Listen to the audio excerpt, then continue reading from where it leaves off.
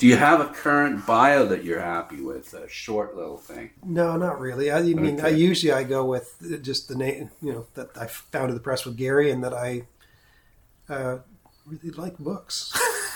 Spent a lot of time reading, writing, designing, typesetting, Very good. marketing, selling books. Yeah, so the only difference between us is you actually do something about it. I just like to talk about it. I don't know. I would say you're several steps better than just talking about it. Well, I do like to buy them too. That's I right. love to collect them. You're right. Okay, so welcome, Andrew, again to the Bibliophile. Yeah, thanks, Nigel. It's been about a dozen years, so it's a good time to check in. You can see on the floor, you would have sat on this side of the wall last time, and now you can see where the paint line where the wall came down. Right. And now I'm looking at all sorts of lovely silvery... Those are shavings from the back of linotype slugs. Glenn Galuska's linotype, which now lives here, arm's length from my desk. So I figured if I put it that close to my desk, I was going to use it more frequently than if I tucked it in the back of the shop somewhere. It's a beautiful looking machine too. You got it nice and oiled up. Too. Oh, it's necessary to keep them clean. The dust is the enemy of a linotype machine. It's good running. So yeah, they're gorgeous, complicated. It's like if watches did not have cases and you just looked at the watch guts and all the time. It's what the linotype is. It's just a lot of moving parts. Do you collect anything around linotype, like manuals and stuff? I do that? try to collect the specimens and manuals, and their German and English ones are different, and British and America's different, and matrices, of course, to run on them, the different typefaces. So again, it's a very much a working collection. I don't run off over looking for obscurities that I won't use or don't love.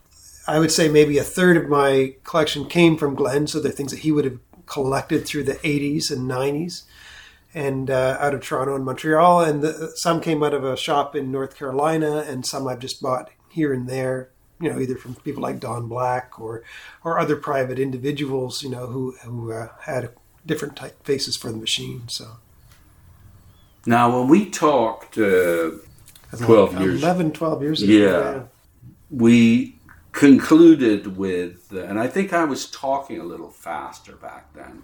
We probably both were.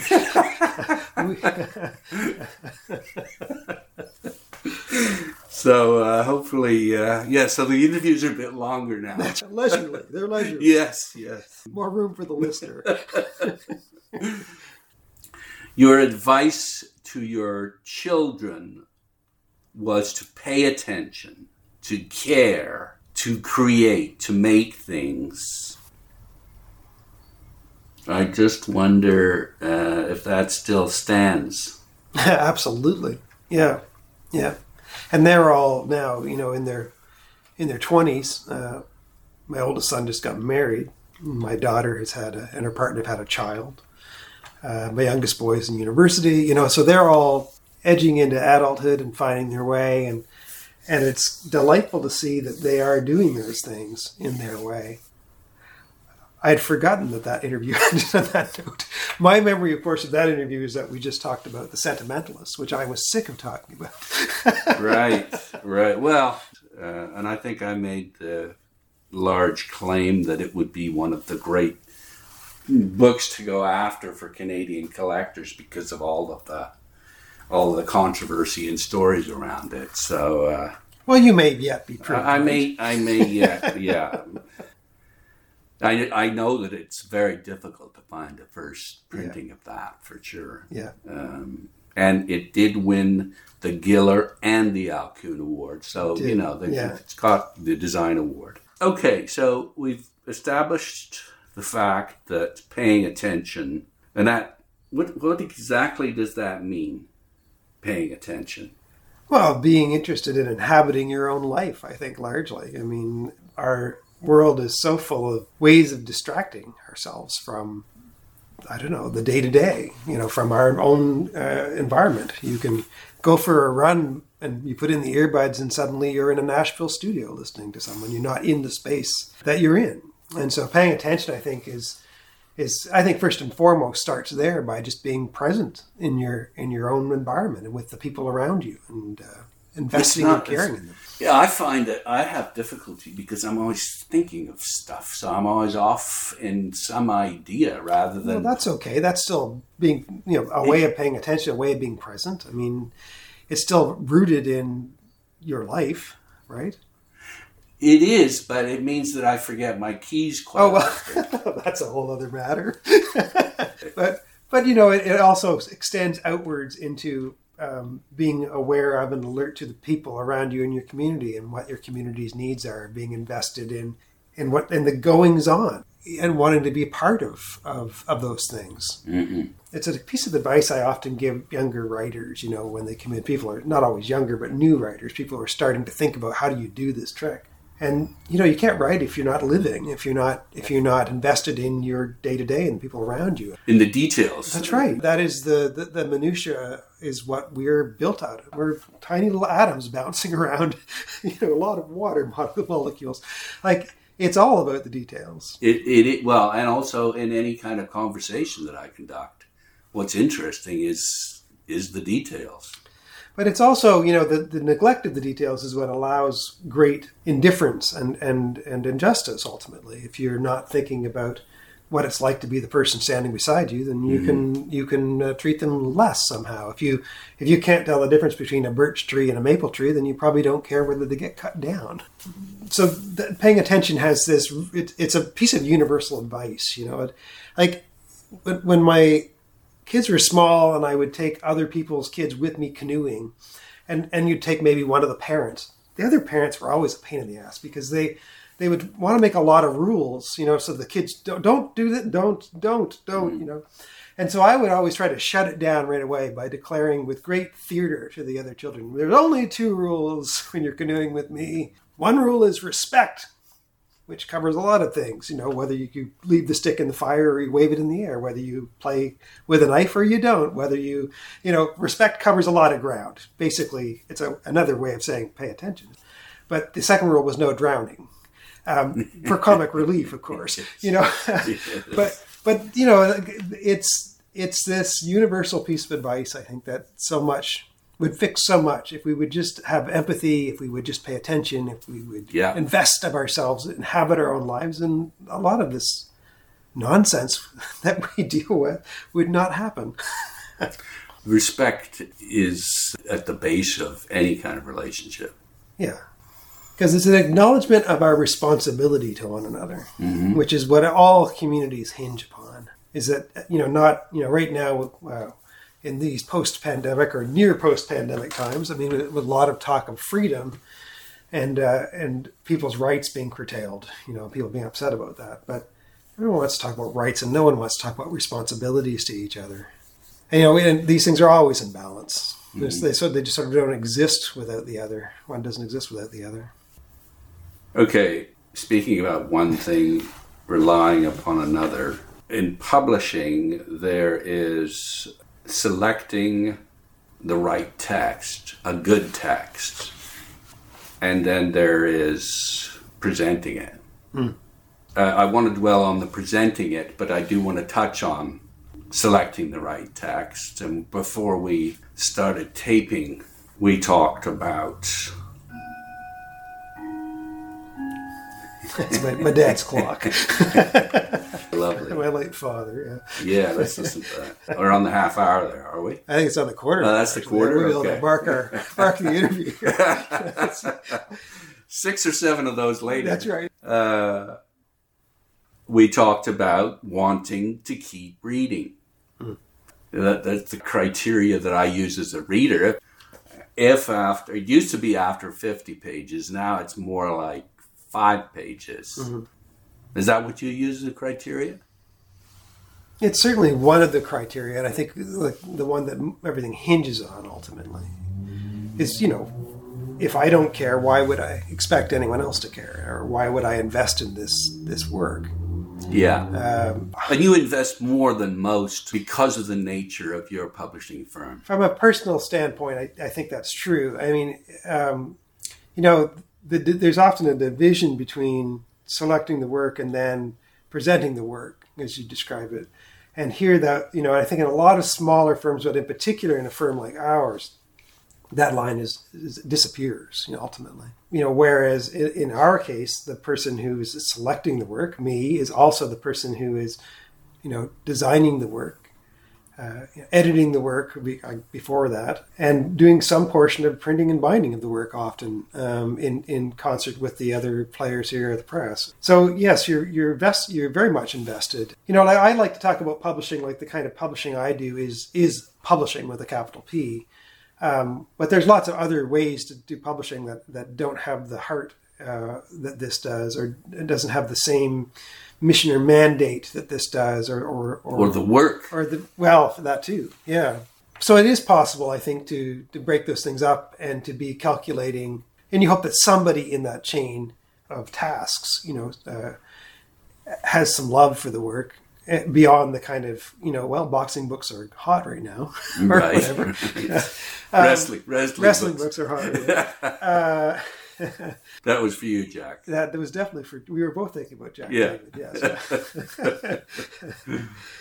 But in a smaller enterprise like this, where these things are of a piece, and you are making books, because it gives you pleasure to do so, but also because you believe in the kind of tool that a book is in a community, and what thing it can do in a culture, how it can shepherd ideas through time, how it can sort of sit quietly and wait like an improvised explosive device, all of these kinds of things that a book can do, that so many of the other very nifty and useful gadgets we have now don't do as well. I mean, they do other things well, but they don't do that as well. If you are invested in those things and you think they have a value and are part of what makes your community healthy, then you really do take seriously that responsibility of being moved by what you're reading and what you're deciding to publish, of actually caring about it. I would say that probably one of the most common lines that I write in rejection letters when trying to explain, when I'm writing letters back to authors about books I'm not going to take, I'm often making a comparison and simply explaining it's not my job to decide what books are good and not good, ultimately. I mean, as a reader, I'm welcome to do that, but as a publisher, it's not really my job. My job is to pick a dozen good books to publish next year that fit our program, that I can serve well, and that I think will serve the community well. So in explaining to an author that I'm not taking the book... You just said good books. Did I? Yes. Okay. There's this sort of faux pressure to have the book, right? Okay. The winner for this, the best book. Well, your version, it's subjective. That's what we're saying. Well, there's always some subjectivity, absolutely. But there is objectivity, I think, also possible in assessing things that have merit or not merit. There is better and worse oatmeal, Nigel. It's not all subjective. And no amount of maple syrup will make bad oatmeal good oatmeal. Well, no, I would say that there's oatmeal that more people think is good than people think is bad. That's marketing. That is marketing, but again, the designation of best is subjective. In a context of objectivity. But yeah, like these things are yin and yang in the thing. I always get cagey whenever anyone tries to paint anything in the arts as completely subjective. It's not that simple. I mean, there are at the end of the day, we all choose what we wish to spend our time on, and what we choose to value. But there are objective measures of form and of structure and of humor to some extent even. I mean, like all of these kinds of things, there are ways to look and sort of dissect and say, here's why this is a stronger made thing, or than this made thing. So I get cagey when we try to take that utterly out and just make it all subjective. Yeah. Well, it's like someone who has expertise, someone who has read this kind of book all their life, and they say this is the best of that Yeah. grouping, and someone who hasn't read anything but knows what they like and what they don't like. And those are useful, things to try to understand, like to try to understand one's subjectivity and try to master one's objectivity. But at the end of the day, all readers are simply responding, and they may not all respond to the objectively best thing. They may respond to the thing that reminds them of their grandfather or of a dog they loved or whatever it is. It's not always sentimental, but they really like red cars. It's nothing about red that's special. It's just they like the red cars. So there is always that element.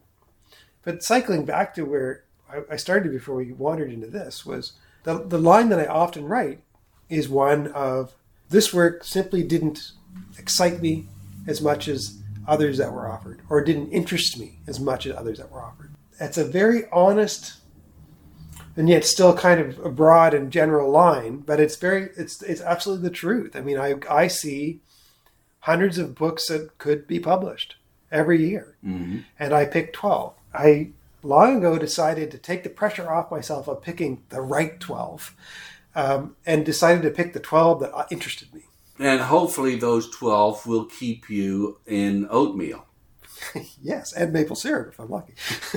Yeah, Okay. So this, when you said, asked whether this was a criteria like that you kept reading, that it drew you in. The other criteria are usually there are three general criteria that I'm thinking about. One is that, do I care about this book? Do I love this book? Does this book move me? Another one is, can I sell it? Right? Like that's ultimately what we do. I don't make books to store. I make books to go out there and make trouble in the world. So can I find an audience for this book? Which is, I think, an important question. But I'm also trying to understand whether the author and their text are a fit here. Whether the thing that we do and the way that we do it will be a good home for that author and what they need in this book and what it needs.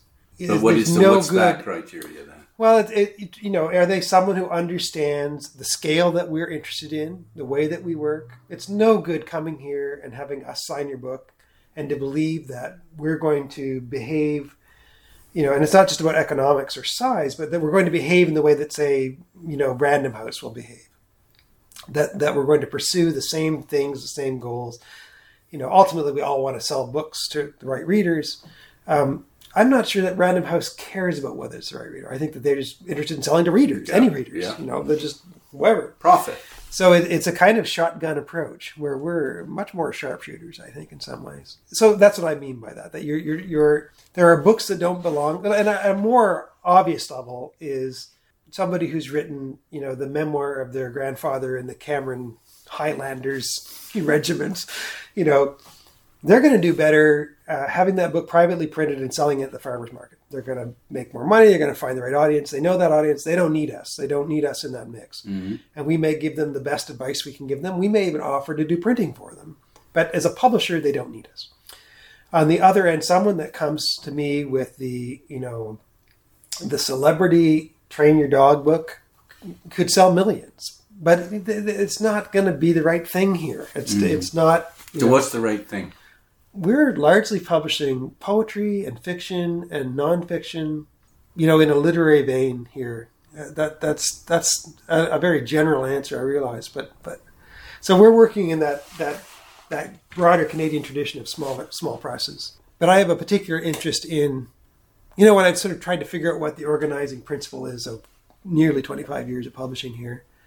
It's back to that paying attention thing. It's back to I'm interested in people who are able to talk, able to write and communicate about the experience of being in a community. Not to say my community here, but succinctly and in an interesting way, in a way that kind of builds up challenges. These are things that interest me. So not placing the kind of any kind of place, any right. kind of. But ultimately, most of when I look at the books, a strong element in the majority of them would be a strong sense of place and a strong sense of community, whichever place or community it happens to be. Right. Because I think that location of oneself, that understanding, sometimes working with or working against the realities of that place, is an essential part of that paying attention that I'm so interested in. Okay. So it's easy to pay attention to the look of your books because nice they're segue. because they are so damn, not just beautiful, they do all the right things in terms of presentation. So maybe that's where we should start. Well, what are the right things? Well, I think that's. I'm happy that you've expressed it that way. Most people stop at saying they're beautiful, which is a kind of shortcut. And but actually, what they are is they have the kind of fitness to purpose. What I've always tried to do. I think of someone like the folk singer Gillian Welsh. I don't know that you know her music, but she has spent her career writing songs that sound like they came out of the Appalachian, that they have always been and could not be otherwise. And when I'm trying to design a book, I have the advantage of having edited the book, so I know it intimately. And I'm always trying to make it seem like it could just be no other way. And not, brash or loud, though sometimes that is the right thing. We have dabbled there. But loud is great. Loud can when be a lot it of works. Fun. Yeah. But most of the time, your job is to be out of the way and to simply make it seem like this has always been and could be no other way. That rightness is that you're sensing is that a career of pursuing that kind of sensibility. Okay. So book design, one definition, is the art of incorporating the content, style, format, design, and sequence of the various components and elements of a book into a coherent unit. I mean, that sounds good, but I'd hate to eat food made by someone making food that way, wouldn't you? I mean, like that leaves out love, doesn't it? It leaves out curiosity. It leaves out impishness. Right. It leaves out. What it does, I nod to, is that kind of, again, paying attention to that intimacy with the material and a sense of how to weave things together so that they don't fight you. And, so many of our books now fight us on the most basic level. You grab a paperback and you open it, and it fights you to open it because the publisher didn't ask the printer, or the printer didn't care, to get the grain of the paper the right way. Yeah, it's a very fundamental, basic thing, but it's like using sugar instead of baking soda in a recipe. Like it'll screw it up if you don't do it right. Well, the second sentence in this little phrase here is that book design relies upon methods and rules which have been developed over centuries. Yeah. So I am very rooted in sort of a classic book design approach, which isn't to say that all my books are sort of stodgy stained and look like Oxford University Press in the 1920s or something. But it means that I've steeped myself in this long tradition of making a page look right and flow right and behave right and do the job it's supposed to do. So what's right? And, well, it's like asking how deep is a hole? I mean, depends what you're digging for, what you're doing, Yes. What's right is what's right for that particular content. That's is that right. it? Well, so there's, some general things about the materials, like you can use better and worse materials. You want paper that isn't too stiff and takes ink well, and preferably has a little roughness to it so that it diffuses the light that bounces back at your eyes, and you want an ink that's black but not glossy, and so there's right in that sense on the technical side of some things. But as far as the layout of a book in terms of its size and the type that you choose, and I mean that's going to shift from thing to thing to some extent as you are trying to evoke an atmosphere or make easy something that the author has made complicated in a, say, more technical book, which has much apparatus or something, and you're trying to make it navigable, make it, a friction-free experience. Understandable. So that when you think, I wish I knew what. Oh, wait, there it is. They thought of that already. Yeah. So those are what's right. Is serving the reader is what's right. And so for me, those things are coming out of largely 18th and 19th century, and earlier too, I suppose, influences, and coming out of the letterpress world. I simultaneously learned to design books in the digital realm and in the letterpress realm, and so those I don't have a big. There's not a hard curb there for me, you know. And they both have, one tool has influenced the other. But because I'm like involved physically in the making of books, I have an advantage over so many graphic designers, you know, who really don't have a handle on what things going to. So they spend a long time often making mistakes and hopefully correcting, but maybe not, you know, where they send something off to the printer, it comes back and it wasn't quite satisfactory and they don't really know why, because they weren't involved in the physical making of it. Yeah. That can be a real detriment to learning if you're not, it's not insurmountable. You can jump and come around it. You know, you can go ask the questions, right? How do you decide whether the book is going to be a hardcover or a soft paperback? Well, for us, that's pretty straightforward. We don't do a lot of hardcovers. Mostly when we're doing trade case binding, the few instances that we have, we'll send them out somewhere else. And we don't like sending things out, so I mostly avoid it. So most of our trade books are paperback, sold in paperbacks. For my limited edition, well, that's the equipment I own.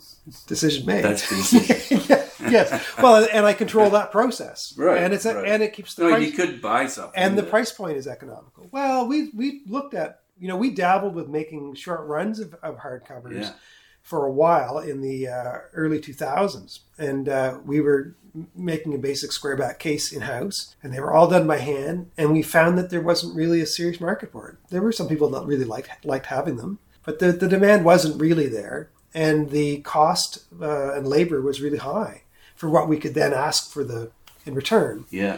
And we brought them out simultaneously, generally, with the paperbacks. And I just didn't like having two editions of things, really. Mm-hmm. I mean, but so it was an interesting experiment. I'm glad we tried it. But the next leap would be to, you know, expand the building, put in a case line. And again, I don't think that there's enough of a demand for hardcover books for the kinds of books we're doing, books, poetry, and so on. So we've not pursued that.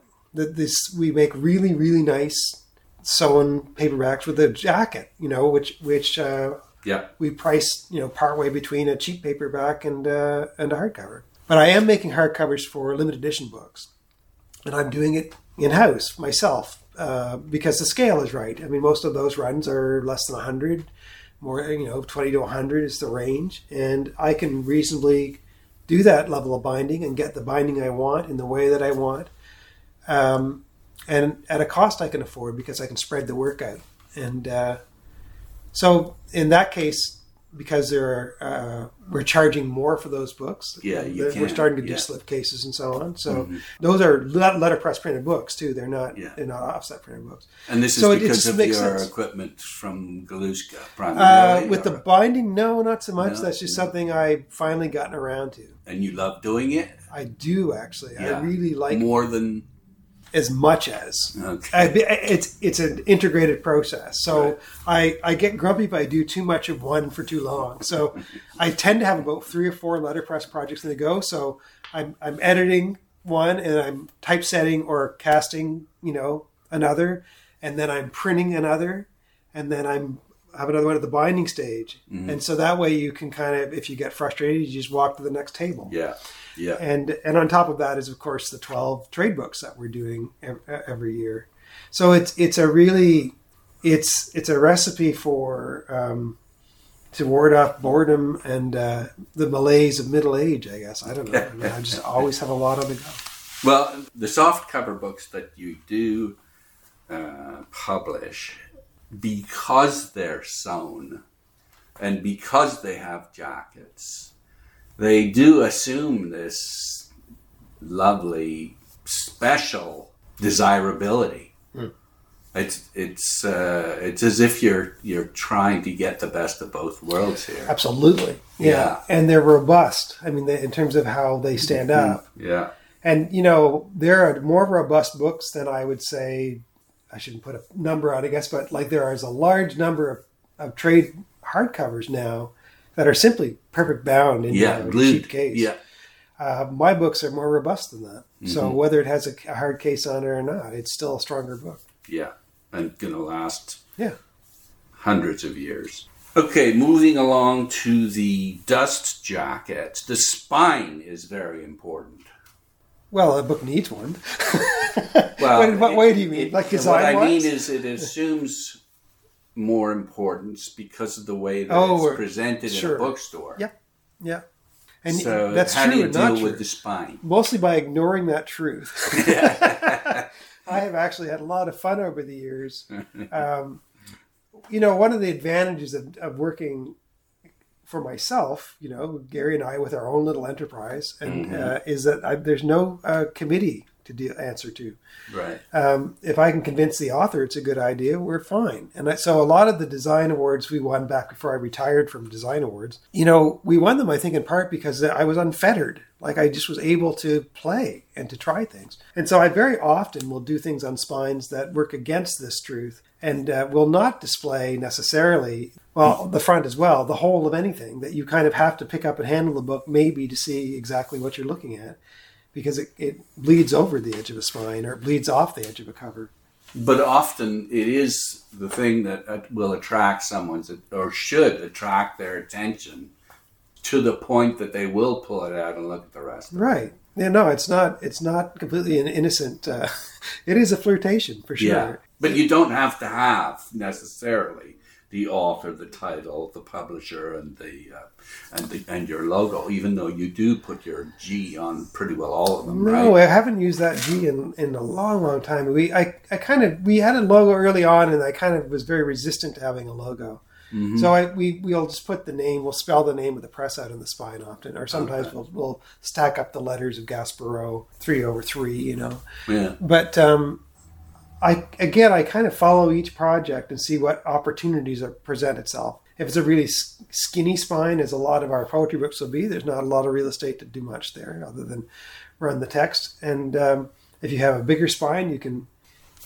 design is so much about opportunism, right? That you because you're paying attention, you recognize opportunities with the materials that will allow them to be presented in a playful way or in a unique way. And it's staying alert to that and not just following the same old standard format. Treating it like an individual. Yeah, being present with it. Not phoning it in. Yeah, it's curiosity, Nigel. It's all about curiosity. Right. If you're not having fun, then there's two things. There's curiosity and there's enthusiasm. Sure. Curiosity is just like pointed enthusiasm, is it not? No, yeah, I guess it keeps you thinking. It does keep you thinking. Curiosity goes better with enthusiasm. Yes, exactly. Because then it becomes vice versa. It becomes mirthful. Yeah. Which is exactly what you want in a good book. I think so. Yeah. Is some good laughs. Yeah, unless its job is to remind you of some great tragedy, which also is a legitimate literary form. But even there, you want to be encounter a freshness and a strangeness, right? You want some enthusiasm. Yeah. Yeah. Yeah, this question might fall flat, but what rules do you follow when designing the cover? I know there are no rules. It's you follow the individual book, but there must be something that you do to make your covers look so good. Oh, I mean, the main rule is the boring one, which is honor the text. It's not about me. Like it's not about a place for me to show off. An idea that the author doesn't like is not a good idea. Like no matter how good an idea actually is, it's not a good idea. So what do you mean? You have to. Well, if I you have to get the approval of the author on your cover. Contractually, I don't, but ethically, I do, because what good is having a book out there that an author is unhappy with? Okay, give me an example of a book that you read, and then you came up with a great idea for a cover for it, and that you're really happy with. Sure. And how that worked. We just did a book with a poet named Sean Howard in Cape Breton. I'm blanking on the name, but anyway, but it has to do with the. You're not a very good salesman. No. This is the problem with working. You're always working with the 40 books you just published and the 10 you're working on and the 10 next to come. Yeah. I've gotten really good at taking notes. Yeah. Because it's too much, and then the letterpress stuff, and then the world all around you. So it's too much. But you're paying too much attention. That's right. Anyway, it's a series of poems about 9/11, about the tragedy of that event. The poems were written but not published at the time, the year of the event. And then there's a section that follows that was more recent, looking back on the event. And so Sean's poems in this book they're very short. They're lines, 2, 3 words, 4 words maybe maximum. So they're these long, skinny poems. And as I'm reading the book and I'm thinking about it, and thinking about the title and his name, the title is something like Unrecovered. And it occurs to me that I will make it a skinnier book than normal, and that I will set on the jacket the 2 towers. Yeah.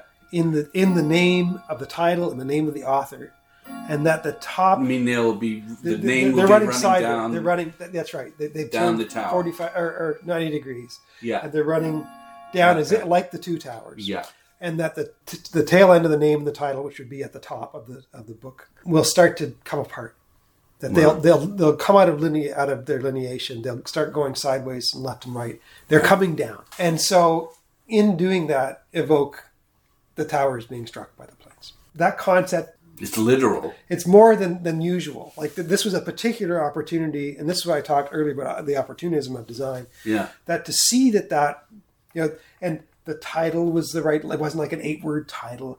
His name, Sean Howard, was just it matched. Like it's an idea you'd have to abandon if the facts of the book did not line up. Like the facts of the object of the book. But because these things lined up, and as I'm editing and I'm thinking these things, this comes to me. I close that window, I open another window, and I start to dummy this as I'm editing the book. And it works. You got a copy? And that's what I did. Yeah, I'll show you. I'll show you when we're done. Yeah. And there it is. So sometimes it works that way. Yeah. And other times it's quieter. It's less high concept. It's more that you're simply finding the right scale at which to present the title and the author's name with a color of paper, with a color of ink that feels right in its place. Okay. And that's a more common for, like Faber was always that sort of, that text driven. There's not a lot of pyrotechnics. It's not high concept. It's just clean. And so a lot of our design goes that way as well. But I'm alert to, looking for other opportunities when it suits what the book is trying to do. Okay. Anything else on covers or flaps or spines or whatever? I think the most disappointing thing about jackets and covers is usually the text. You look out there in the big world of publishing. Yeah. And so usually, the writing of blurbs has been handed off. Either the author has contributed to something and they've tweaked it, or they've handed it off to an intern, to try and find something to say. And they're usually nonsense. I mean, they don't, or bullshit from another author or whatever. Sure. And often very loving and careful and well-intended bullshit, but nonetheless, like, I love Don Mackay to death, but I'd never read Don Mackay's blurbs on the back of anybody's poetry book because he's written hundreds of them for everybody. And it's just that it's devalued. It's devalued it in a way. And he, again, means the best. Was trying he's going to bat for young friendship. Right, yes. Right. There's love in it, but it's difficult to do honestly and well in a way that actually helps the reader. So I put a lot of time into our blurbs are terse. There's never I shouldn't say never. There's almost never something from another author or the New York Times or whatever. There's none of that kind of stuff on the back. There's probably 3 or 4 very terse sentences that I have written with the sweating blood, to try and find what do I need to tell you about this book. Yeah. I'd like it to be as direct as possible, but also somehow as lyrical as possible, so as to and enticing, not to reduce the book to something too simplistic. And knowing like just the terror of like, and then I have to show it to the author, and they're going to be like, "Why have you took 3 weeks and you wrote this?" You know, so that's not how I see your writing. That's not how I see the book. Yes. That's right. So it's a really I have to say, if there's one part of the job that I could guarantee would still be done well and right, but I could make go away and like with a snap of my finger, that's it, right there. That and deadlines. Yeah. When I retire, You're going to retire? That's weird. I'm going to tell you what retirement looks like to me. Okay. Doing all of this still, but even less of a fuck about deadlines. Okay. Retirement would be for me. Right. Or what? Less of a fuck about making money? I already don't care about that. No, you already don't care about that. I already don't care about that. No, like as long as you can survive. Right. So we've always had a subsistence viewpoint. Yeah. About. Okay. You know, like, and you know what? Through leaner times and better times, there's always been food on the table when I go home, and we've always managed. And you know, my children are probably, I have to consider them patrons of this enterprise because, you know, they were things that they didn't get to do. And their lives were different because of the choices that their mother and I made about what our lives are going to be. And I'm grateful to them for that's not something they've held against me. and it certainly has shaped the people they've become. Yeah. But, you know, I really would rather make books I care about at the scale where I still get to control things than to sort of be pursuing this abstract idea of growth. Yeah. Of getting bigger, of like, which is selling to someone, kind of building an asset to sell to someone else. Yes. I mean, I'm, you know, unless, you know, your model is the family farm where your goal is to leave the land in better shape than you showed when you showed up and to hand it on, hopefully, to someone after you. And to do good work in the meantime that nurtures you and feeds your family, but also somewhat feeds your community. And so if that is your goal, then, man, I am a tycoon.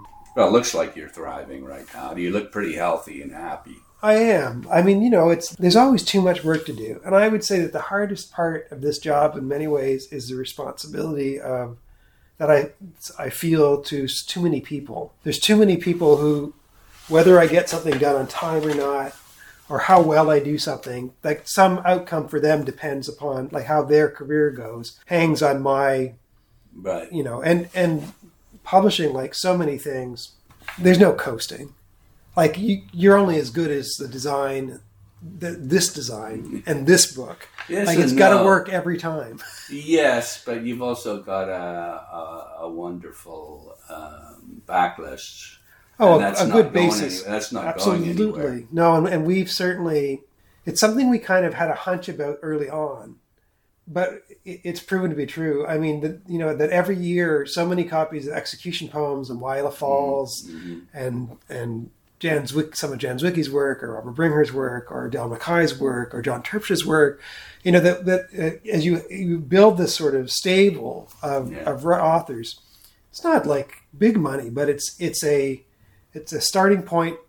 You know, you're ahead of the starting line already just because those books are in print and you're able to continue to put them out to that market that wants them. Well, yes, that, but also speaking from a collector's perspective, you know, we will look everywhere for older books and we'll find all sorts of work that you've done over the last 25 years. Mm-hmm. I suppose a lot of them may be trashed, but there are a lot of them that are still in circulation. Yeah, there's enough. I think we kind of hit a sweet spot for collectors in a way because there's enough of them out there that it's possible to find them, but not so many that they're everywhere. No. So there is still some search and some chase to it. By the way, I was in Victoria recently at Russell Books. Yeah. They've got a tiny little section, Gaspereau Books section. That's always heartening when you hear that you know, both with new and antiquarian booksellers, that that they bothered to sort of gather the books together, and because there's clearly that's how people are looking for them. Yeah, and from the beginning, that's been a part of what we've tried to do in terms of branding the press. Yeah. And I think we've been successful relative to the majority of small presses, that people actually do go look for. Do you have any Gaspereau books? Yeah. And, Coach House has the same appeal. Absolutely, no question of that. Absolutely. From the 60s and 70s. But that's not how. So if you can make something that isn't immediately interchangeable with somebody else's thing, that helps a lot in terms of, particularly if you want to work at this scale. If you're chasing volume, you can be as anonymous as need be, because it's all about just moving product. If you're dependent on making a really good product and making it slowly and making it carefully, and then you really do need to cultivate. And making it uniquely yours. Right. And so that without it being stale, that there's always a kind of thread of like, you see them. Yeah. And you're like, oh. And in the same way that I see, early Counterpoint books or North Point or I see Oberon or I see Favor or I see, and you know what you're looking at and you're delighted and you pick it up and you see whether it's something you're interested in acquiring. Yeah, okay. What about end papers? What's your feeling about end papers? Blank, or again, it depends on each book? Or very much, yeah. So like with our trade books, we tend to do a tipped on end sheet, which is not a proper end paper, but I like to do black paper cover that we bind the books into. So I'll put a black end sheet so that when you open the book, you get that full effect of two black. Right. And it's a pain. It's slow. It's a lost leader in a way. I mean, but it's important to me that it's there. On hardcover books, it's a mix. Like a printer I very much admire is Gray Zeitz at Larkspur Press in Kentucky. He's a very dear friend, and you've done a bibliography. We did a bibliography, absolutely, of his work. He's a guy that took letterpress tools but behaved like a small trade publisher.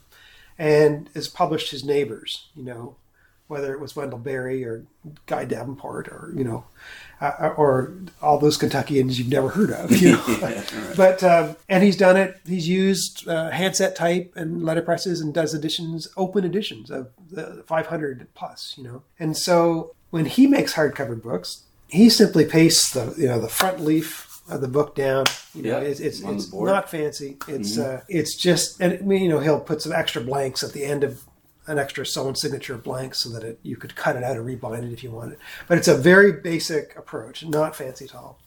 And so some letterpress work I've done with end papers, that's what I've done, because it just seems to suit the no nonsense of the project. And other times, I'm working on a book right now, which is a wood type edition of Hopkins' Pied Beauty, which it occurred to me that would look good in 3-inch high wood type. It would work with the sprung rhythm across page spreads. And it's also a way to turn a sonnet into 48 pages. But I've had end papers marbled for that book, because most of the book, the inside is this very austere, plain Gothic wood type. It's not. Nothing about it is fancy, It's just it's an advertising tool, War, pantyhose on sale, that's what that type was for. And here it is expressing Pied Beauty by Hopkins, and I plan a pretty basic binding for it, as far as it's going to be a plain cloth covering. But I wanted a moment of like, aha, So that has a marbled end piper by this wonderful marbler named Gemma Lewis in England, who was kind enough to make a special run for me. So another reason to get that. Yeah. Okay. What about the double page spread then? How do you approach it? Well, no, first of all, I should go to the first page of the book. Mm-hmm. Any thoughts on that? Like, typically there's an initial. Do you use initials or not? We don't use initials, no. It's in this day and age, in the kind of production we're doing, it's not as important. Okay. What about the classic layout? Oh, you mean as a drop capital kind of initial? Yes. Oh, I thought you meant like signature initials at the bottom. Oh, no, I mean the first letter. Typically. We don't often use a drop capital. Again, it depends on the project. Sometimes we have, just to be impish, or because the book has a highly classical design where that makes sense. But I'm more influenced perhaps by early 20th century designers like Chickald and Updike and Rogers. So they did like those sort of fancified things to some extent. But I'm much more of a modernist, even though I have, very few people look at my work and go, well, he's a modernist. Yeah, you don't look like one relative to what else is going on, but still. And I had worked in a show in, where they were celebrating Rubens in the Baroque in Antwerp at the Plantin Moretus Museum. And I was actually the only North American trade publisher included in this show on the influence of the Baroque, which I thought really interesting, because I don't think of my work as being particularly Baroque. No. When was this? Oh, a couple of years ago. Okay. Yeah. That was a great thing to be asked. Yes.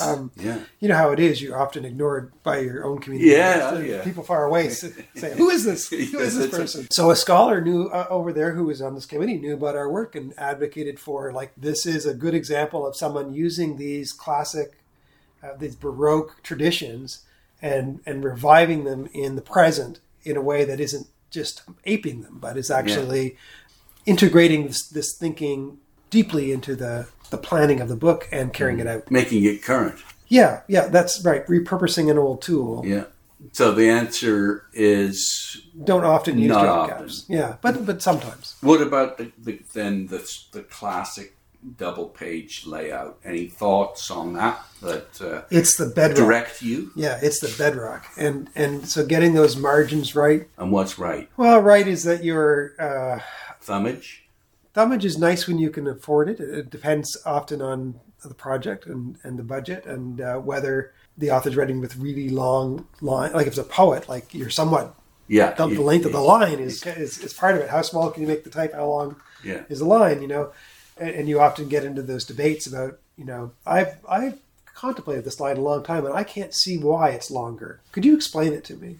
And if you want to defend it, I will walk on coals to make this work for you. But if this is just like an indulgence, then we need to talk. Like, this line is messing up the book. Yes. So I'm not afraid to have those conversations. But as far as that, the spread, a lot of the principles are just really very basic. You want that upper margin to be smaller than the lower one, and the outside margins to be bigger than the inner one. And after that, it gets into just sort of tuning. And I classically, you wanted the addition of the two inner margins to equal one of the outer ones. But that's not often practical. And our paper-bound book doesn't open quite as wide as a hardcover book either, so you have to keep that in mind. But, that's the first thing I establish.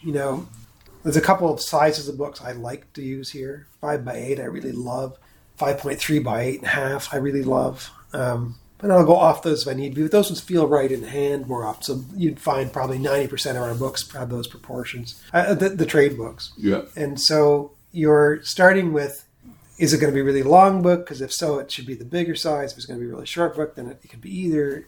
Am I going to have to set there's special challenges with the text, like are there, notes, footnotes, marginal notes, what you're thinking about all of these things, and then you're starting to work out that spread, and you're just stepping into an average set of pages, a couple, in the first chapter, you're ignoring the beginning, and you're just starting to play with the margins and think about what's going to look right. And part of that is experience, obviously. Experience, but then every time it's a canon. Well, knowing the canon, absolutely. And so, what I find interesting is I will forgive other people what I would never forgive myself. So I look at something like, this isn't working, I'm failing. And then I'll go look at a book by Baskerville or, an older printer, even from the 20th century, and a none such book, whatever. And they'll do things and when I actually measure it and look and go, they also didn't get this exactly perfect, but it doesn't bother me. It's fine because I'm not feeling the weight of it. Yeah, that's right. The pressure. Right. Yeah. So you don't trust you're more critical of yourself, or you should be, I suppose. Those who aren't are making shitty books. Well, it's like intelligent people doubt themselves. Stupid people think they know everything. Run for president. Yeah, or prime minister. Sure, fair enough. Yeah. So this comes back to what I said earlier about you're only as good as what you're doing right now. Like you have to make it work in the present. You can't just take the thing that worked last time. And it's surprising how true this is. You can set a book in 12-point Bembo on a 15-point leading, and in one text. And you can take and set up the same way with the same margins, the same line length, and it looks wrong. It's a different text. Someone's, and it's not interesting, and it's not just in your brain. It's this second person. It's the words themselves. Somebody's using more capital letters because there's more proper nouns. Right. Like this has a difference in terms of how a text sets on a page.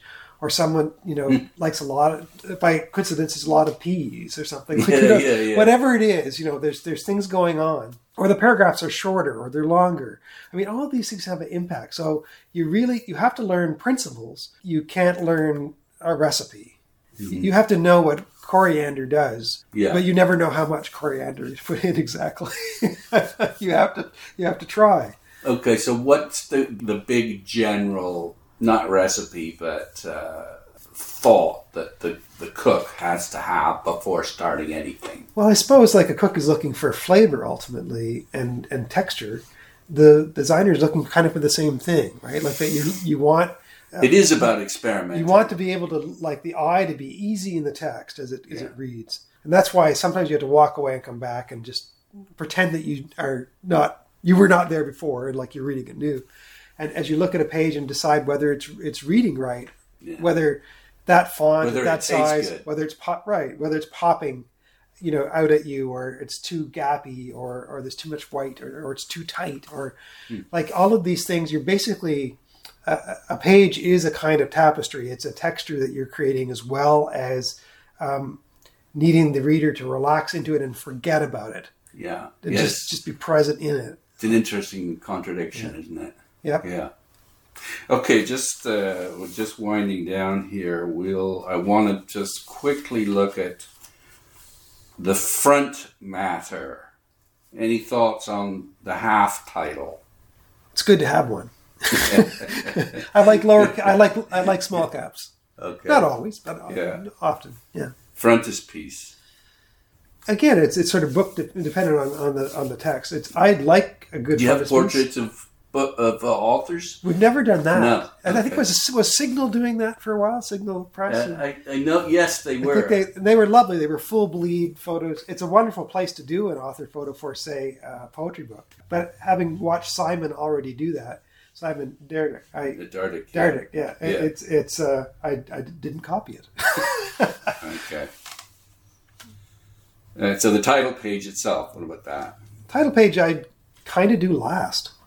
Okay. Usually even after, I maybe have started it before I do a cover or a jacket, but I inevitably go back to it after I've done a cover or a jacket and basically align it with it and make sure that it is in sympathy or in contrast or whatever I need it to be, but that it is in conversation with it.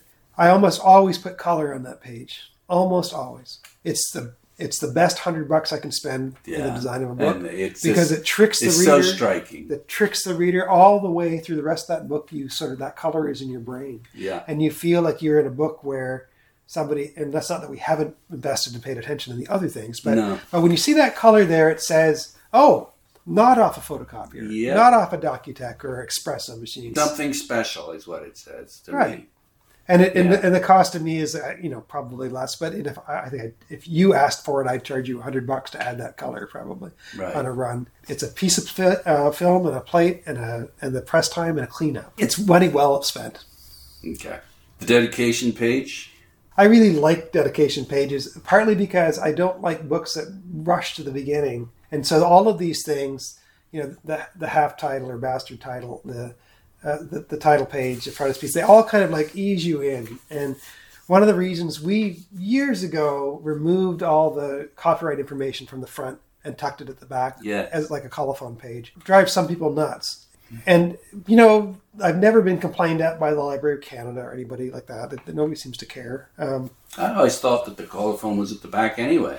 The colophon... Maybe that's mostly fine press books. But well, the colophon at the back generally was not the copyright notice, but just a notice about who printed the book and what it was printed on, right. and what the typeface was. So we basically put the, you know, the CIP data and the ISBN and the, you know, right. please don't steal our shit stuff at the back, because it always seemed weird to me to be entering something like a book through the broom closet. Yeah. You know, because that is wholly technical stuff that we don't really need to look at. Well, we need, but we don't need it in that moment of... No, you know, not introducing the book. No, it's like it's coming into church, right? Like, you know, you come in through the front doors and you take in the atmosphere. And so all of these things, like that dedication and, you know... it's like seeing a bunch of brooms and stuff in front of the church. Yeah.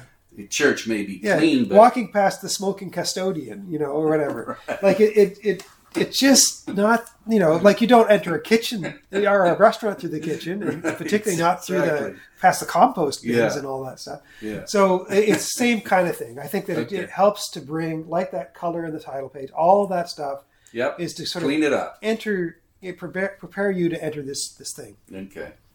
Table of contents. My one rule about table of contents is no leader dots. Okay. You know, the little dot. Yeah, This was such a big thing. You don't like that? Oh, it's just, they're ugly and unnecessary. Okay. And they mar a page. Like it's an instant indication of amateurism in my mind. Well, anytime I see that's that. That's harsh. I'm good with it. There's just so many other ways to present.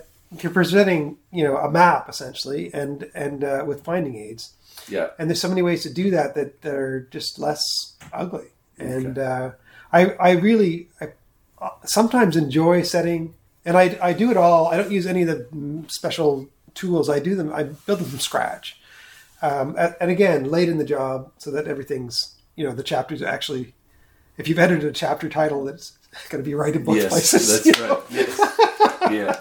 But I take as much joy out of designing that page or a good index as I do from the actual title page, say. Forgot the epigraph. Any thoughts on that? Epigraphs are overused. I like them at the beginning of books. Actually, they make sense to me there. Mm-hmm. Where I take issue often is poets who have epigraphs in every second poem as to start the poem.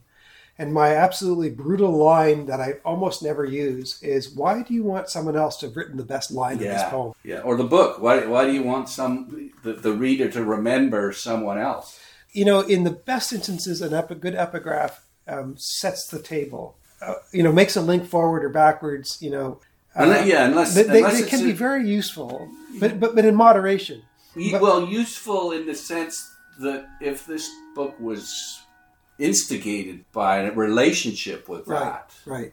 Otherwise... Or if they're hinting at a more lyrical or abstract element that is not necessarily immediately evident in the text, that can be a very useful device. Yeah. But when you start plunking at the top of every poem or every chapter or section or whatever, it becomes this kind of shortcut. As opposed, it becomes Hallmark cardy. It's a way out of doing the work. Just do the work. Don't start with their image to get me in a good mood. Just do the work. Yes and no. I mean, one of my favorite Canadian books of poetry of all time is Michael Lista's Bloom. Mm-hmm. And he does a lot of that. He does. Probably too much. I disagree. I'm okay with my assertion.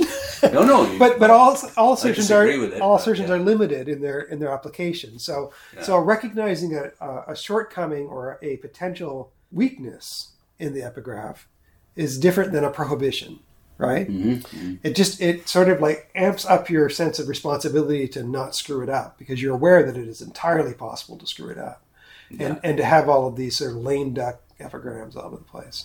Although funny, I mean, I always thought an epigraph was just at the front of the book. You're using it. I guess I'm using it more. Because I'm using. So every poem is like a book in a sense, in terms of its sort of interior logic, and so the fact that authors are starting with the title and then a quotation from someone else, they're essentially using it as a a junior scale epigraph, I suppose. Okay. So maybe there is an actual fancy ass word that is the right word for that neither you or I in our years of activity in our erudition have not stumbled across. But do fill me in when you find it. Okay. Now, quickly here: foreword, preface, acknowledgments, introduction. What thoughts do you have on those, if any?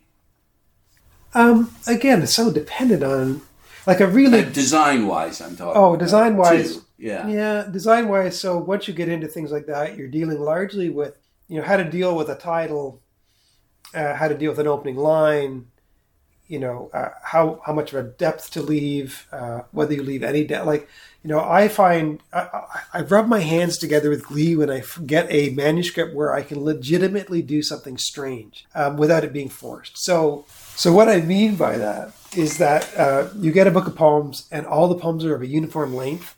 And they're all, the lines are pretty uniform. And you go, I can bottom align all of these poems, to the bottom, which is not that none of them run over to a second page. So suddenly you are, there's a whole new box of tools that you need to say, does it make sense? Or am I just like having a piss here? Yeah. So, I was going to say farting around. Yeah.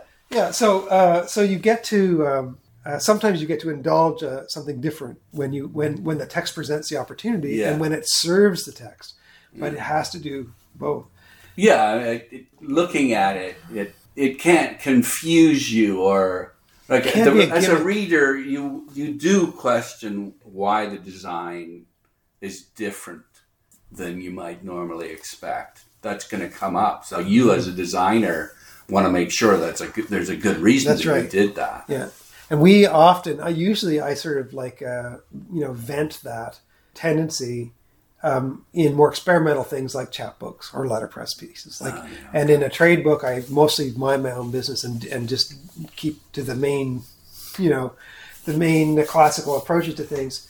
But one of the things when it comes to beginnings of chapters and such, I really like, basically you have to decide centered or not centered, and that has an impact on everything throughout the rest of the book. And so, if you have subheadings, are they long? Are they more than one line? You've got to look at those elements and then make decisions that impact what seem like aesthetic decisions actually come back to these, what is possible with what has to happen here. I really love the pilcrow. Oh, yes. Yeah. So the paragraph marker. Yeah, I love it. Yeah. And so so you know how you do things, how I have done things for years and thought, this territory, like I'm trapping beaver and soon more people will be here trapping beaver and there won't be as much beaver for me anymore. But there's been a number of things in terms of design and production that I thought, we'll have a few years and then other people will go, look how easy it is to do this right or to do this better. And then they'll join me here on this side of the river, and it'll just be, it'd be nice to have company. There'll be no beaver. Yeah, but it'll just be not my own domain. But the pilcrow, I can't think of anyone else using the pilcrow in any meaningful way. I mean, Bringhurst uses it once in a while for some things, but as a sort of pretty steady in most books device for marking the beginnings of sections, marking the beginnings of chapters, it's just not like nobody's using it. Well, that's good. But I used it on one of my websites. Yeah, but that's. But like again, I'm talking in broad terms. It's just generally not. It's a thing I discovered and thought, "Holy cow! How come no one is using this?" Right. And then as I went forward and keep looking over my shoulder, I'm walking down that path alone. so you think about something practical like when you've got a text that has a lot of short section breaks and you need a little gap, But those gaps are awkward for getting good balanced pages. And they often appear at the bottom of a page and you're not necessarily sure that, so often the sort of 3 asterisks would be used or that kind of thing. Yeah. But they take up a lot of space. So instead of having, say, 1 blank line or 2 blank lines and then a new paragraph, you have to have a blank line and instead of asterisks, another blank line. That's 3 lines. So if you have a lot of these throughout a book and you say, we're going to do 1 blank line and a pilcrow at the beginning of the next paragraph and maybe a couple of capitals or wording in small caps, and that will signal enough. Suddenly you have a much less problematic thing when it comes to the breaking of pages. Mm-hmm. So it's not, again, it's somewhat aesthetic, but it's also about how to get efficiency in a complicated text. From the perspective of just doing the typesetting. A page count. Yeah. Right? That's economics, right? Yes. So it looks like, Andrew really likes the Pilcrow, but actually, I like things not being, 2 sections longer than they need to be, right? Yes. So it's a mix of these. And again, that points to, this knowledge, design, and production. Right. What about Roman numerals for the pages at the front end of the book? Well, in general, I use Roman numerals very little. I sometimes, for a while, I used them on title pages just because it was fun and obscure. Yeah. But generally speaking, in terms of using them to number sections or poems, within a text, I almost always try to push an author towards, Arabic numerals because it's just not part of our cultural moment, Roman numerals. That's not what we do. Yeah, but there's nothing wrong with standing out and following None tradition. of it's impractical. So if there's 1, 2, and 3, everyone can follow that. But if it gets up to 25 or 27 or 80... But typically it's just in the introductory part of the book. So I'll get to that in a second. Yeah. I mean more generally, if someone's numbered 80 poems and they want these Roman numerals, I would say, what are you doing? Do you really want to be misunderstood that badly? But when it comes in the prelims using Romans... Yes. I again see it as a largely antiquated practice that doesn't have a practical application anymore. Okay. Because often, you would have the text and it would be ready and you'd start setting page 1 and you'd number those pages as you'd set them, right? Right. But Erasmus was still writing the foreword. Well, that's so the thing, prelims would have their own system. Yeah, because you could add to it without screwing up the other pagination. Right. Exactly. So it became this had this function. And you sometimes see it in reprinted books where a new apparatus has been added. In a situation like that, there's a logic to it that merits considering it. There are perhaps other better solutions. But as a kind of default habit of if there's a forward, the page number should only start on the first page of the actual text. I mean, that's nonsense. If there's not apparatus, because it's complicated, why would you complicate it? With our trade books, we start numbering on the very first sheet of the very first press sheet. So the first part of the not text. On page 1 of the text, but on when I count numbers, I count them from, when you take that first octavo press sheet and you fold it, and there's a blank sheet on the front, that's page 1. But you don't put 1 on it, do you? You don't. Then you started at 3 or 5 or 7, depending on where the text starts. That's right. The first page of the text or the introduction or whatever might be page 7 or something, right? And that, in that context, where that end sheet is never a waste sheet or bound, it's just there, it makes sense. So we, from a trade production standpoint, have always done that, even though it's not old practice, right? Where it got me into trouble for the first time was when I used my friend Gray Zeit's idea of using that first sheet as your paste down. And so when I was doing his bibliography, I was the page numbers were all wonky, and I kept saying, well, just count every page that went through the sheet, through the press. That's just count them all, whether they're blank or at the beginning or the end or whatever. And he was having trouble with this, and I couldn't figure out why. Well, that's why, because he was pasting what would be the literal page 1 and the literal page 80 down. Yes. So they were gone. And now page 3 is page 1. So I made a book that way, and I thought, oh God, of course. So now when I do a letterpress book, I always start the page numbering on the first page of the text. Yes. But when I do a trade book, I go with the other way. So just 3 people are going to understand the explanation, but they're going to laugh. Yeah, good. Okay, what about where you put the number? Again, it's probably a function of the specific book itself, but do you tend to put the number, at the top right-hand corner, or do you go right center at the bottom? Again, it's dependent on the broader design, whether if you're centering or not centering, your headings and so on. But I have to say, of all of the things, I can't remember who it was. There was a British designer who once in a letter to an American designer in the 20s or 30s made fun of the extent to which American book designers thought novelty, design was simply moving the folio around to different locations. Yeah. that was all that would change in design. And from the moment I read that, I felt it keenly. I mean, it's so true. I hate folios. Of all the things that give me the most angst in designing a book, I hate figuring out where to put the numbers, page numbers, in a way that doesn't say, "Hey, look at me," or is a problem. If you have any kind of a book with any kind of complexity, which are the fun ones to set, you have to find a place where it works in all of the iterations of the various parts of the book, or you have to make exceptions and move it. And that's the other thing is, and that's something I definitely learned from Bringhurst from watching his design. Not something he wrote or said, but looking at a lot of his early books he designed, the thing that I learned was the judicious exception. Mm-hmm. Places you would drop a folio just because it made sense for some other quietly you could sneak an extra line in the page and make avoid an awkward break, but you had to lose the folio to do it. And you just lose the folio and you don't tell anybody about it. And sorry, what do you mean by that? Folio is the page number, right? Yeah. So in other words, you just don't put the number on the page. You just make it disappear. For one page, it's gone. Right. So one person, but that page is 146, yes. And that the page following is 148. Like, yes. There's not a problem, right? No.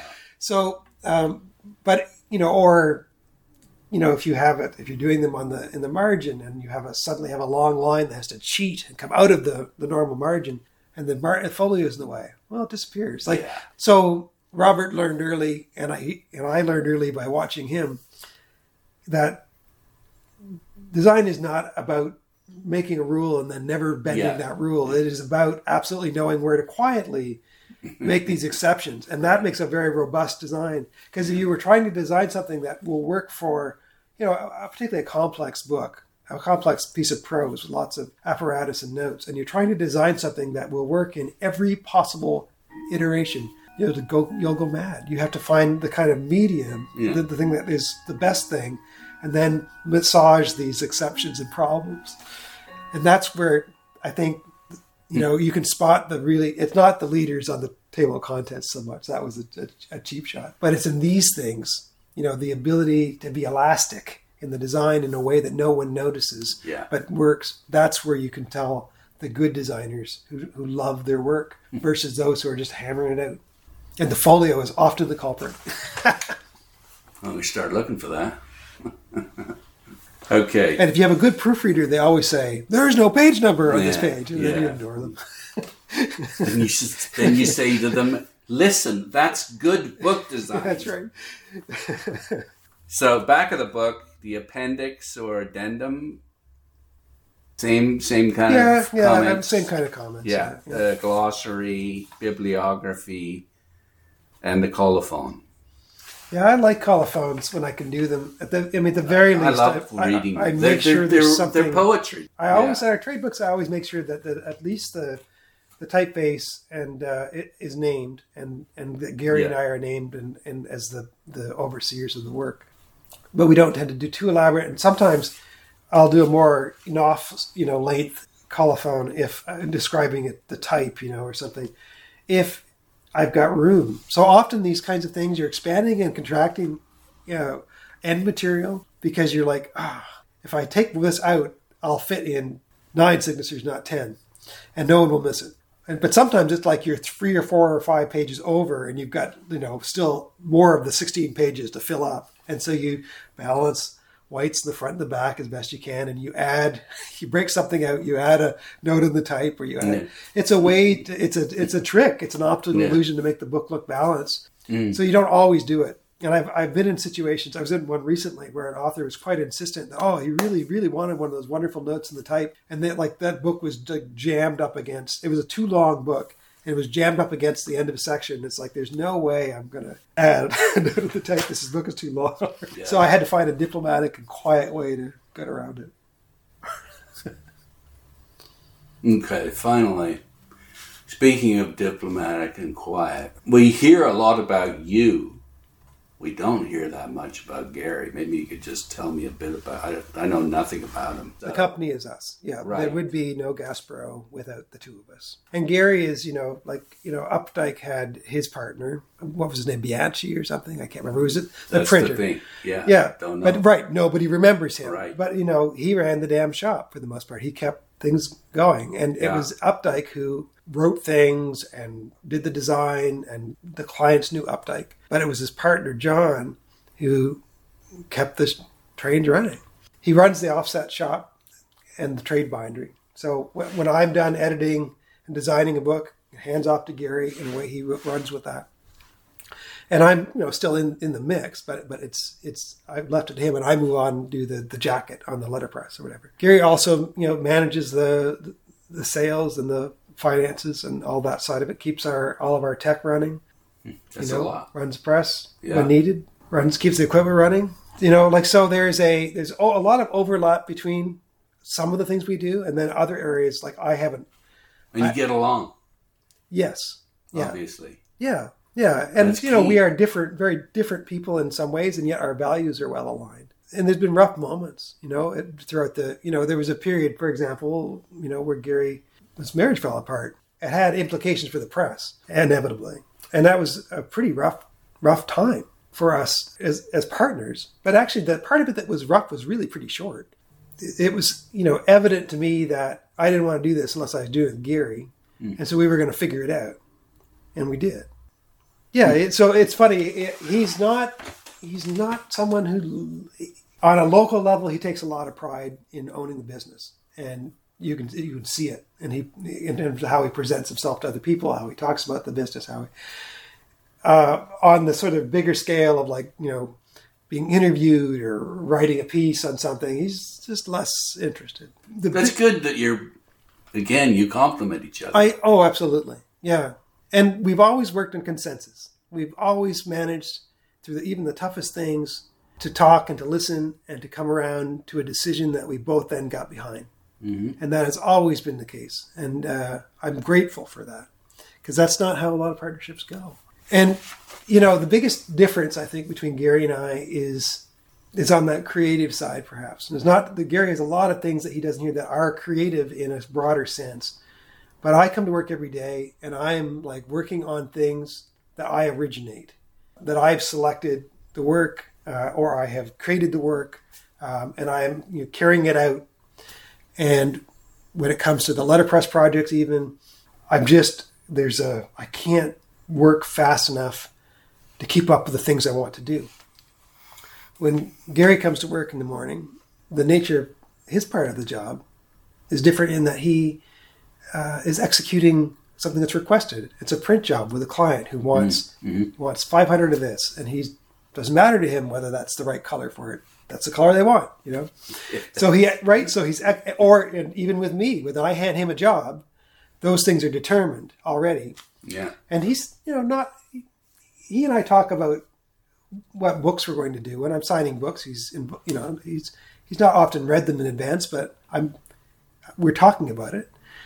But so that's I think the biggest difference in terms of our involvement, and really the only fundamental difference in terms of our involvement. So you both believe that paying attention is important. Yeah. And I don't know whether Gary, had he not bumped into me, whether he would have articulated these things in any kind of way similar. I don't know. It's hard to say. But I think that when I articulate the ideas, he recognizes in it the values that he holds, right, and sees those values voiced. And I know that because I've watched Gary and his other involvements in the community. He's involved in his church, and he's involved at the food bank, and he's involved in various other volunteer organizations around the community. And I watch him living those things out in the way he is, the person that he is. And so it's not a hard sell for me to go to him and say, this is more important than that, because he's already there. Mm-hmm. Though he would not stand up on a soapbox like me and wave his arms and rant, for an hour about this is better than that, or we must do this and we shouldn't do that. Where I'm much more prone to expressing those opinions and hope that it helps.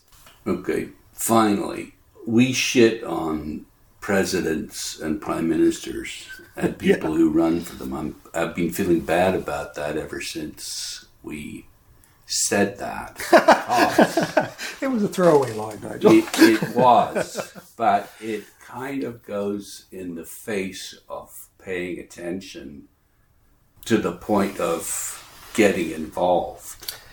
And I mean, we can pay attention, but if we don't do anything, Yeah. if we don't, we can talk, we can have a conversation about things that are upsetting us, and I can put it on a podcast, but it's not the same as actually getting involved, for example, in the election or running for office. I'm going on here a bit, but I'll edit this. Don't. What I want to say is the elite do run this world. And if democracy is worth anything, then people actually have to get involved. Absolutely. And vote for the right people that will actually, for example, redistribute income, at least to the point where people aren't starving on the street in our society. I think that when a publisher is doing their job, that they are contributing to that community activity of participating in all of the elements of our community, including the political elements, whether it's partisan or not. One of the involvements I've had in my community for the last decade or so has been, I've been very involved with municipal politics, but not in a way that's visible. I came into this largely out of a literary background and a journalism background. And so some of my earliest gigs as a journalist were West Carleton Township town meetings before they were amalgamated into the Greater Ottawa, as the one reporter in the room while the 5 contractors who happened to be councillors around the table changed the rules to their benefit, So it's a way of thinking about the world and engaging the world, journalism, that is deeply rooted in me. I started my first newspaper in my teens. And so while I've ended up in this, what looks like an isolationist sort of corner of the literary endeavor, which is poetry, nothing could be further from the truth. I see the books that we make as providing sort of the nutrients needed to grow a healthy community, to foster the kind of critical thinking, the kind of sense of responsibility that brings people out to vote thoughtfully, that allows people to question, development agreements, to untangle land use bylaws, and to think about what kind of communities they want to live in and how to take care of each other, and not to get steamrolled over by simply moneyed interest all the time. Most people don't think about that stuff and say, oh, where you start is with poetry. But in a lot of ways, it is where you start. And so the chair you're sitting in has very often been sat in by people thinking about running for office.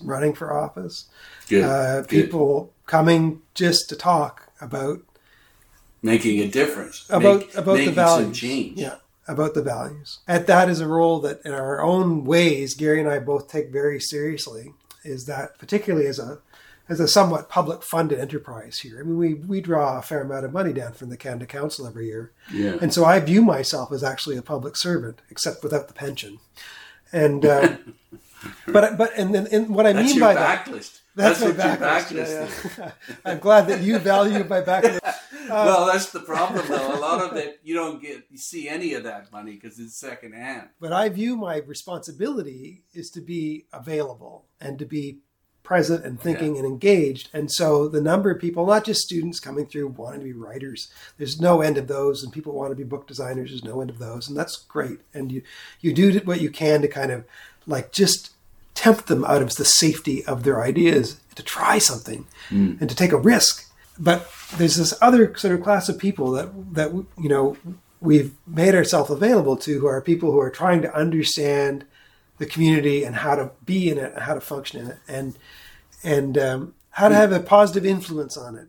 And I put a lot of time in it at council meetings, sitting quietly, taking notes, so that I can be that help, so that I can say to the person that has come when it's 2 steps too late and things are already out of hand and they're angry and they're just yelling at people. Yeah. To be able to say, why don't you come have a chat, and to talk about, well, you got to build support. Well, and you're giving them a voice. It may not be a loud voice, but you're allowing them to air their voice in a beautiful format. Well, and to try to help them to understand. I believe in the process. I believe in justice. I believe in the communities that we can have if we choose to have them.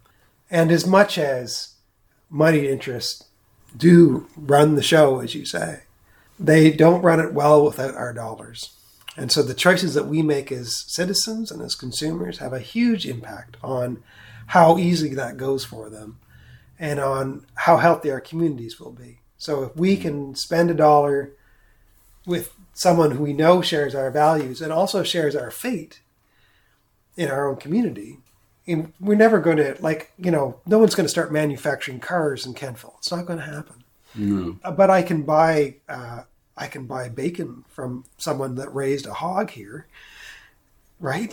So there's things you can do to strengthen your community and to diminish the kind of hold that those that would have unfair and outsized influence wield. But it all starts again with showing up, paying attention, finding how to think and how to talk about these things to each other. And that's what literature ultimately is about.